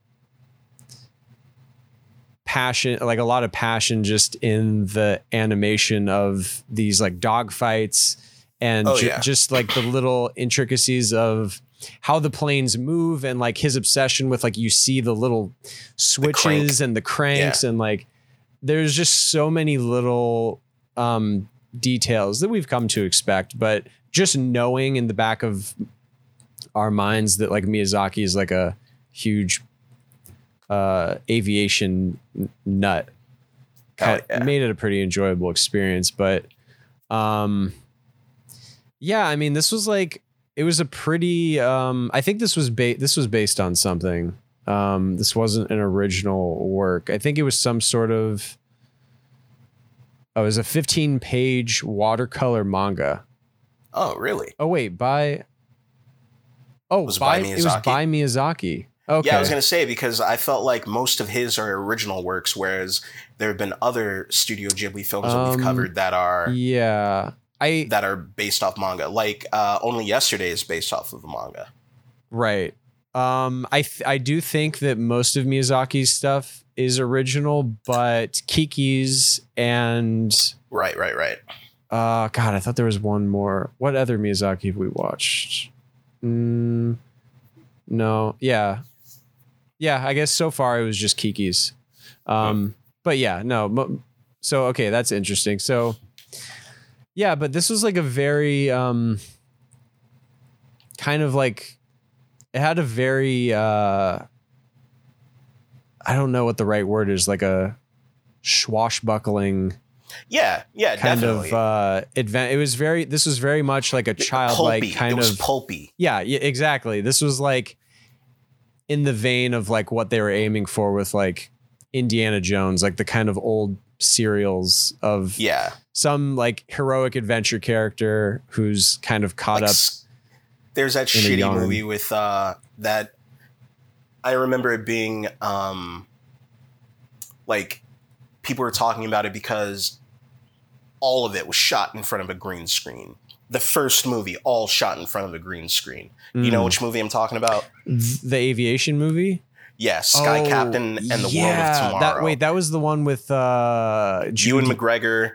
Jude Law? Jude Law, Angelina Jolie, Gwyneth Paltrow.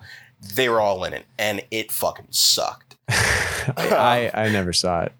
Dude, that was, I think, the first movie I fell asleep in. Yeah, definitely. No, but yeah, for sure. I do the same vibe to I definitely remember the style and the aesthetic of it, and that was a very much like a 1930s, 40s kind of like throwback.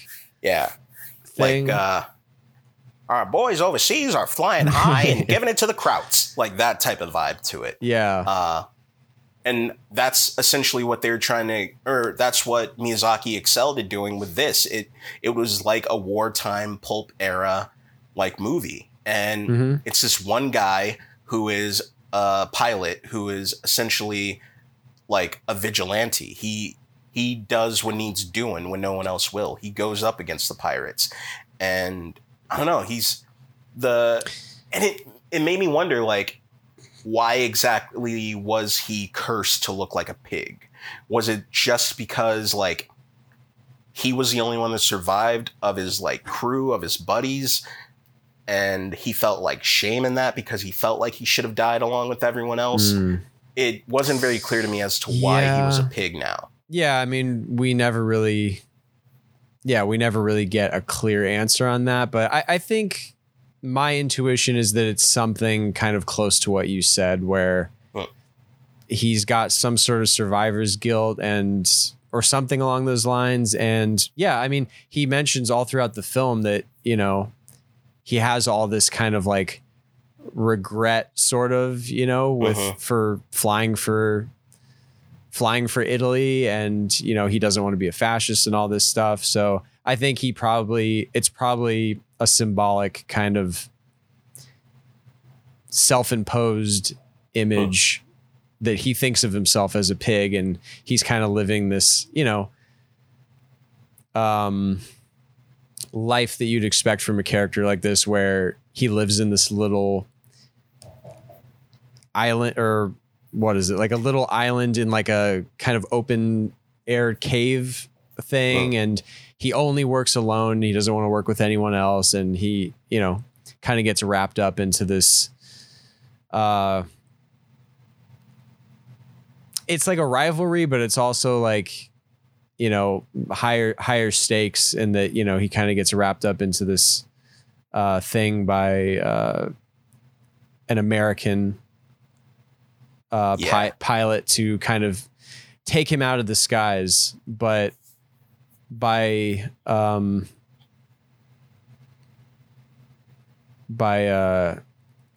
Carrie Elwes from Princess Bride fame. Also, I did like a fan cast if this were ever to be acted out in live action.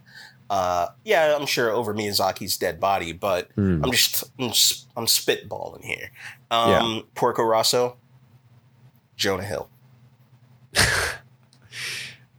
I imagine he'd have to be, someone would have to dub over the Jonah Hill voice. Or do you want Jonah Hill? I'm not looking for like nasally Jonah Hill, but I feel like Jonah, he could give it to us if he needed to.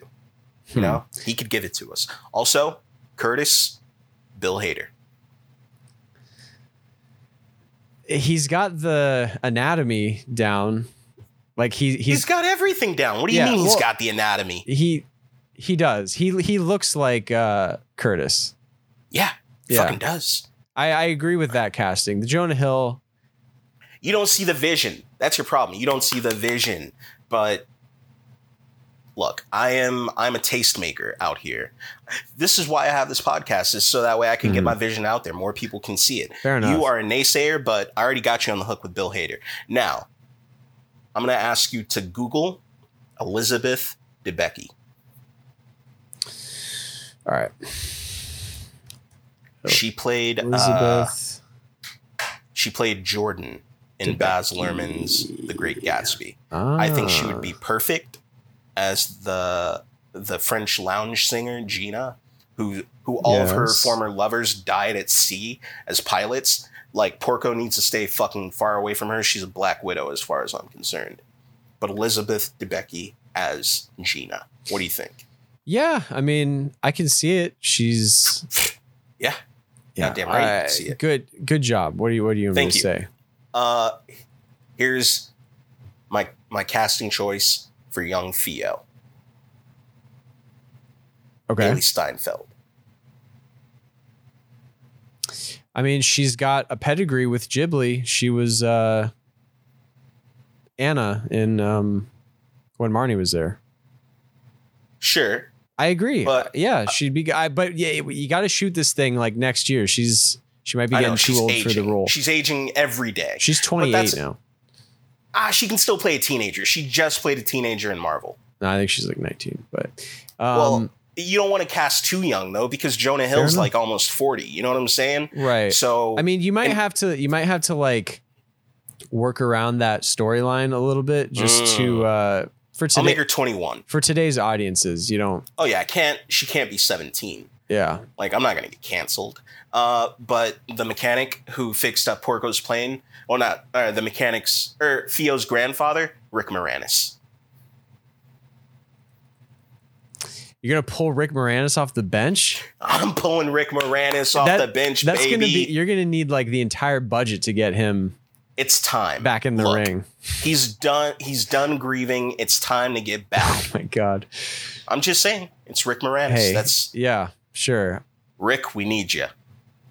We need you for this like side role. We'll need you for like a day. Oscar. This could be what gets him back in the conversation of greatest actors of all time. A conversation he was never in, but he deserves to be in with this project. That's all I'm saying. Fair enough. Who's the what was his name? Capo? Was that the like main pirate? The big pirate? Yeah. Dwayne The Rock Johnson. Yeah, I knew that was coming. Or it could be Joe Manganiello. To get some Italian blood up in this. You know what I'm saying? Right. Yeah, we could get that guy because he was on True Blood for a few years. He can grow a big bushy beard. Mm-hmm. But yeah, because I don't think The Rock does villains very well. But we could put him in there, I guess. Well, he's going to prove us all wrong with Black Adam. Black Adam. I sent out a tweet a while ago, and it was mainly that I'd watched the Black Adam trailer yesterday, and I completely forgot because I rewatched it, and I was like, shit, I watched this yesterday, and I forgot everything that I saw in the trailer. That movie's, I mean, I don't think it's going to bomb, but no one's going to be talking about it after a week of it being out. Yeah, I won't be talking about it. Obviously, you'll be too busy talking about Morbius 2. Morbin time. Yeah. Hell yeah. Speaking of DC movies, are you hyped for everything that Ezra Miller is doing right now? I mean, they could just create a new DC villain and it's just himself. It's just newsreels of what Ezra's doing. It would be the cheapest movie to make. Yeah, just get all the newsreels. Maybe cast someone to do some reenactments. But no, I mean, yeah, he's I don't know. This could be he's going method for like he's up next to play the Joker or something. I don't know what he's doing, but he's living his best life. I think he's on a compound right now, like surrounded by weed and guns. Yeah, I think we all need to take a page out of Ezra's book of wisdom. Yeah. Um, and I'm sorry if I misgendered them. Ezra goes by they them pronouns. Just saying. I'm not looking to get canceled over my Ezra takes. Yeah, you wouldn't want to cancel you wouldn't want to get canceled over being disrespectful to like a huge fucking asshole, but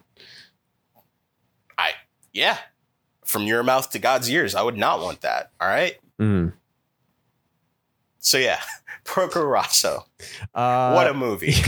Yeah, I mean, this pig's got attitude. He's got but yeah, well, how did you feel about, because I feel like in a weird way, I kind of got, in terms of like pacing, I got some like similar vibes with the Matrix. With this to definitely the Matrix. With Kiki's Delivery Service a little bit, just in that things are kind of going along and then it just takes this big kind of, I mean, detour, but in a positive way, I think, where, you know, his plane goes down and then it feels like a quarter or like a third of the movie is him kind of just dealing with that, just trying to like build a new plane just so he can do this thing again, where I feel like in Kiki's, seemed like you had a bit of an issue with the fact that we spent so much time on like, you know, just a couple of her deliveries, where it couldn't cover like a huge, like too much ground. So I was just, it's not like a 1-to-1 comparison or anything, but I was just curious, like what you thought about this. I didn't mind taking it so only much because, time. Yeah, I really didn't mind it only because they made all of the surrounding characters feel so lived in. Whereas with Kiki's, there was the woman whose shop she was living above and the little dorky kid with the propeller on his bike. Those felt like two characters, but I really did not know them. Whereas in Porco's, I am getting to know Theo better. I'm sitting around this big ass table while these like Italian women make spaghetti out of a big pot. He's going to the movies. He's chilling. He's doing all these other things. Mm-hmm. It just felt like this was more fleshed out. You're also seeing a little bit more Curtis as he's going to talk to Gina and trying to like win her over. It just, these are, like you said, it's not a one comparison, but there are similar beats here. And while watching this movie and the plane went down, it felt like, I don't know, the stakes, they were similar, but they weren't the same. It felt as though while I actually felt like Porco was in danger after his plane went down and he was trying to get it fixed because he was in hiding. If anyone found who he was, if anyone discovered that he was still alive, all this stuff, he could be fucked up. Whereas with Kiki, when she lost her powers and she was sort of like in this depression, it really didn't feel that dire to me. It was like just a slice of life type situation. So, yeah. Fair enough. Yeah, well, I mean, yeah, well, I don't know. Where do you want to go from here? I mean, cause that's kind of, cause after that, we kind of get back into, we talked about the kind of like his sort of remembering that actually happened when he was telling the story to Theo, right? Mm-hmm. When he recounted his thing, but then that was like right before the big showdown. Like it was like the night before. I don't know what.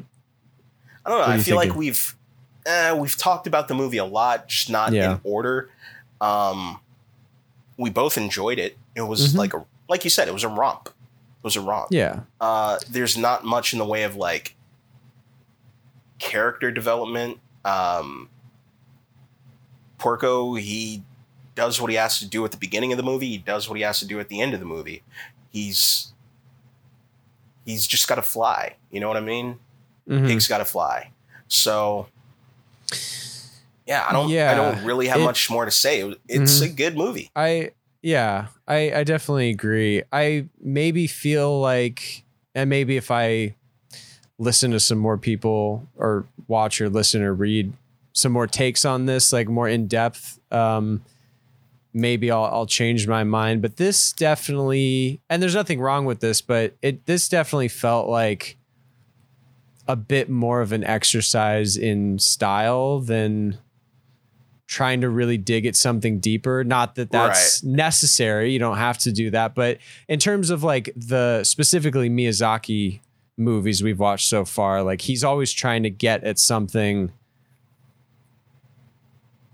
deeper. There's usually some amount of like subtext to the themes and everything that's being explored. And there's like some things here, like with his past and the pig allegories and all that, which could maybe count, but it felt a little more understated and definitely more of like, this is just Miyazaki getting to go nuts with a fun aviation story. But maybe I'm really missing some like deep stuff that I'll have to like revisit at some point. But yeah, I think that's ultimately where I'm coming down on it. It was yeah, it was a romp. Yeah, nothing wrong with a romp. All right, well, what do you think? You want to get into the oh my god. Look, I can't wait. List. Oh. I can't fucking wait to get into these rankings. Let's get into it. Damn. Let's do it. Well, we were just talking about Porco Rosso. Let's start there. Is this S or S plus for you? It's going to be a low B for me. Okay. Low B. Fair enough. I feel like I am right there with you. Do we have anything else in B right now? Well, When Marnie Was There, which, see, now we're getting into tricky territory because I liked When Marnie Was There more than Porco Rosso. But yeah, but that's what I'm saying. It's low B, so it needs to be lower than When Marnie Was There. Okay. I just thought at one point we said that we weren't doing like a B is a B and that we're not like ranking them in the rankings. I thought you said that. Oh. If I did say that, you know me, I'm a fucking hypocrite. I go back on my words so often. Like, look, man, classic Leo. All right. I don't know if that's the thing, but I'd be willing to make the argument that the rank is the rank, but there should be rankings to their rank. You know what I'm saying? Like, yeah, if they're in the B tier, there can be like, you know, Porco Rosso below When Marnie Was There, because that's it is. I'm sorry, just based off vibes, Nathaniel, my brother in Christ. Yeah. Like, we both know Porco Rosso was fine, but it didn't fuck us up like When Marnie Was There. Right. Okay, fair enough. It is sitting below below When Marnie Was There. Is that a B minus? I don't know. It's just lower than When Marnie Was There. That's all I can tell you. Yeah. And I have Kiki's Delivery Service in B. Those are the only other films in B. I put it in C, didn't I? No, you put it in D. Wow. Below Ocean Waves. Hey. I feel like Ocean Waves is slowly going to reach S on your tier. Like every time we do an episode, you're like, I liked Ocean Waves more. I don't know what to say. I like the potential of what Ocean Waves could have been. That. Yeah. You can't hide behind that anymore. Until we get it's revisionist history. The movie is the movie. It? Revisionist history was made in the 90s, man. Like, what are you going to do? Like, look, with the HIV epidemic, the AIDS scare, like, people weren't ready, Nathaniel. Queer coding is real. Yeah. Okay. Yeah. Look. I can't say that this isn't true because they are the filmmakers, but this feels a little bit in the ballpark of Lena Wachowski coming out all this time later and saying that the Matrix was actually this thing that no one picked up on for like 20 years. It's not that no one picked up on it because I'm not saying it's not true, but go ahead. All I'm saying was I was listening to a podcast about the Matrix, And do you remember the blonde-haired character who dressed in all white in the first Matrix? Mm-hmm. Her name was Switch. Specifically because originally it was planned for her to be a male in the Matrix, but a female, like in like the real world or whatever. So that's where that came from. But the studio nixed that. Okay. I mean, sure. I believe that. It sounds like a character, though, and not like the theme of the entire movie. I'm not saying one way or the other. I'm just saying Ocean Waves, we can look at it. Look, I'm getting canceled over misgendering. Ezra Miller, you're getting canceled over your Matrix takes. Hey, that's fair enough. We're on the same page. I never thought Wasteland Anime would go down like this. That's all I'm saying. All right. Either way, Ocean Waves is going to be number one on Dom's tier list at the end of this all. No way. All right. There's no way. Let's get to it here. Only Yesterday. Hit me. C. Okay. I thought you were going to go D with it. No. Like, especially after having the ending in context. Yeah. After actually watching the ending. It's a C. It's a C. Because while I had my problems with it, I would have done things a little differently. I would have reworked some stuff. I would have cut some things. But ultimately, I did enjoy the message. C. Okay. But I didn't love it. So sure. For now, I'm putting it in B. Wow. You're gracious. You're gracious with your ratings. Very gracious. Is gracious. Is a B that gracious? I don't know. I feel like it's above average. I feel like at a certain point, I'm going to have to revisit some of these Bs. I don't know how I feel about all these Bs being in here. Yeah, man, you got Kiki's. You got Kiki's in B? I'm thinking that, I don't know, of these four, like, and I definitely feel stronger about some of these four than others. So I feel like... list them off. Like, list off the four. I feel stronger about Marnie, Kiki's, and Only Yesterday than I do Porco Rosso. Wow. So are you dropping Porco to C? No, I think if anything, I would raise one of them to A. I don't know about all of them. Maybe one of them. You got your goddamn mind if you raise Kiki's or Only Yesterday to A. That's all I'm saying. When Marnie was there's an argument that could be made that puts it to A. There's an argument for that. Like, it's a high B. I'll give you that. Okay. Well, I haven't done anything yet, but this is why we're putting our names. You put Kiki's in D, and I'm just sitting here, and I'm not saying shit about it. You right. I did. You right. That's wild. I stand on that. 10 toes to that. 10 toes to the ground. All right. I didn't love it. I mean, it's not F, but oh my God. I mean, what? Yeah. What? No, hey, it's your life. All right, Bon Jovi. You remember that banger? It's your life. It's now or never. You remember that? Definitely. Yeah. How could I forget? I know. I just sang it perfectly. All right. Well, there you have it, folks. We gotta pick some. I don't know. We got a wild list going here. We got double titles. All mine are in S, all Doms are in F, except for Ocean Waves, which is Dom's S right now. So wild list. Oh yeah. I went first last week, so I will give you the floor. Oh my God, I'm nervous. I didn't have anything planned this week. I'm playing it fast and loose right now. Oh boy. So you want me to go first? Is that right? Yeah. Okay. I am going to choose. Wait, I had one in mind. Where did it go? Well, you said you have one in mind, right? No, I usually just go off vibes. No. Okay. Because I have two I could go with, but I didn't know if you had a Miyazaki one. I never look to see who does it. All right. I'm gonna go with Castle in the Sky then. Wow. Okay. I didn't think you were gonna go that way, but Castle in the Sky. What did you think I was gonna do? I'm not gonna tell you just in case you want to. But I was hovering over one right now, and I was like, if he picks this, only because last week I picked Porco Rosso, and you're like, I was gonna do that. I was gonna say like we are tapped in. What were you hovering? What are you hovering over? I'm not gonna tell you.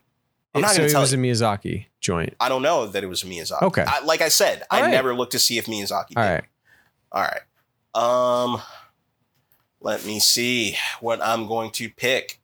You know what? I'm doing a Miyazaki. I think it's a Miyazaki. We're doing two Miyazakis. Ooh. Well, what is it? Maybe it's not Miyazaki. I mean, I feel like it is just based off of the cover art. Like I can tell that it is. You can't tell me what it is? I mean, I'm going to, but what I'm saying is, should we do two Miyazakis or should I pick something else? Well, that was my thing. If you were going to pick a Miyazaki, I was going to go with something else. Okay. I'll pick. Hold on. I'm going to check to see if Miyazaki did this. All right. Let me go to the credits. How do I see the credits? Well, you could just. I have. Yeah. Hold on. I'm looking right now. All right. Oh, this is also Miyazaki. God damn it. Yeah. I mean, how many did he not do? He did. He did most of them. Well, then can't. I could revoke Castle in the Sky and do something else. Castle in the Sky stays. You know what? This is going to be the first time we go head to head with a Miyazaki. Okay? We're going head to fucking head with Miyazaki. All right. I'm going from Up on Poppy Hill. Okay. That's the other Miyazaki. His son? His brother? Who is it? This is his son. Ah, nice. And I will have you know that that was my other one. It was Up on Poppy Hill. We're tapped in. I was hovering over that. I was like, if this motherfucker picks it, we're tapped in. Yeah. Love to hear it. Love to see it. Yeah. For some reason I don't know why I thought you knew that. But yeah, Goro Miyazaki. Well, Miyazaki, he wrote it. That's true. Yeah. That's true. He did write the screenplay for Up on Poppy Hill, but his son, Goro Miyazaki, directed it. Yo, this voice cast, lit. We got the boy Anton Yelchin up in this bitch. I think I knew that. I think I saw that. Oh my God. We got Ron Howard. Wow. Ooh, Aubrey Plaza. Wow. Emily Osment, Haley Joel's sister. Yikes. Wow. Yeah, so I think I know who won already. But that's neither here nor there. Next week, we will be getting into From Up on Poppy Hill and Castle in the Sky. In the Sky. Miyazaki versus Miyazaki, the head-to-head match. Civil War. We getting into it, baby. A Miyazaki Civil War. Can't Father wait versus next son. time on Wasteland Anime. So this has been fun. This has been a nice little exercise in debate, in film reviews. Nathaniel, what's your letterbox? Do you want to plug your letterbox? I have one, but I don't use it. Shocking. I am shocked. I did for a bit, but it's too much to manage. I can't. Is it? Can't be bothered. You can do like 1-sentence reviews. Yeah, but I'm not logging any of these on there, so. Oh my God. Okay. Well, guys, next week maybe we'll have Nathaniel drop his letterbox in the chat. He'll give it to all the fans so they can see what he's watching and rating. But for now, just please listen, rate, review, share with everyone that you know on iTunes, Spotify, Anchor, wherever you get your podcasts. We'll be there. Until next time, this has been Wasteland and Anime Pod, and we're out of here. Goodbye. Later.